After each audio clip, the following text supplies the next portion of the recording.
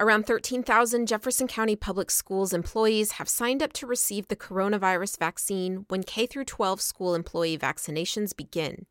But that still leaves around 6,000 JCPS employees and contractors who haven't signed up.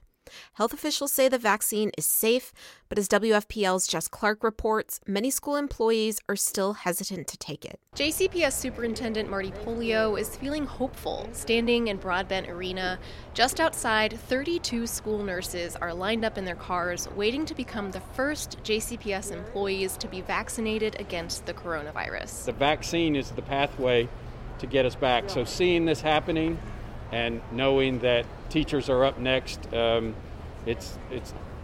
know that we're almost there. Polio's plan is to vaccinate teachers and staff by the grade level they work with and open schools grade by grade, depending on how many grade levels of staff the district and city can vaccinate. About 70% of staff have agreed to be vaccinated, but it's not mandatory, and thousands of employees turned it down. Amber Ladd is the Family Resource Coordinator for Mill Creek Elementary Leadership Academy, and like some other teachers and employees, the newness of the vaccine makes her nervous about it. You know, I would support it once it's been out on the market a little longer. I think I would feel more comfortable behind it. But I'm not comfortable with just jumping into being one of the first hundreds of thousands of people to get this vaccination. The CDC and the FDA say the vaccine is safe for almost all adults, with a few exceptions for people who are allergic to the vaccine ingredients.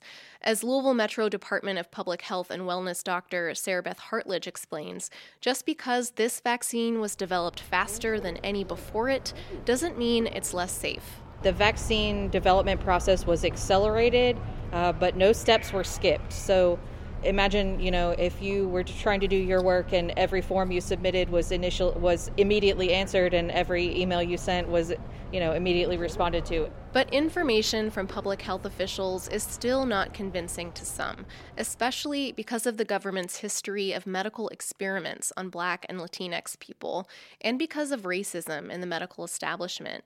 Ladd says her identity as a Black woman may be one reason she's so hesitant to get the vaccine. I do feel like there is history that goes into play. Ladd points to a history of medical experimentation on Black people by the government. We don't have a very positive history when it comes to that. I'm just going to have you just relax. Back at the Broadbent Arena vaccination site, Indian Trail Elementary School nurse Bobby Lester sits in a chair with her sleeve rolled up. She chit-chats with another nurse who injects the vaccine into Lester's upper arm.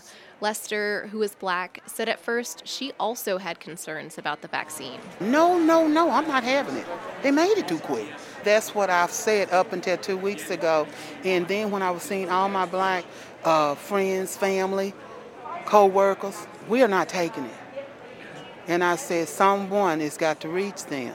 Someone has got to tell them it's okay to take it. Lester agreed to be the very first JCPS school nurse to receive the vaccine.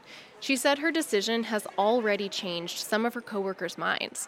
Others, she's still working on. They said, we're going to check on you the whole weekend, starting after you take the shot. Your phone going to be blowed up. I said, check on me. And I said, and if that's the incentive that you need to take it, when your turn comes, then you step up and you take it. Health officials are hoping other K-12 employees will begin receiving vaccines at the end of January or early February. I'm Jess Clark in Louisville.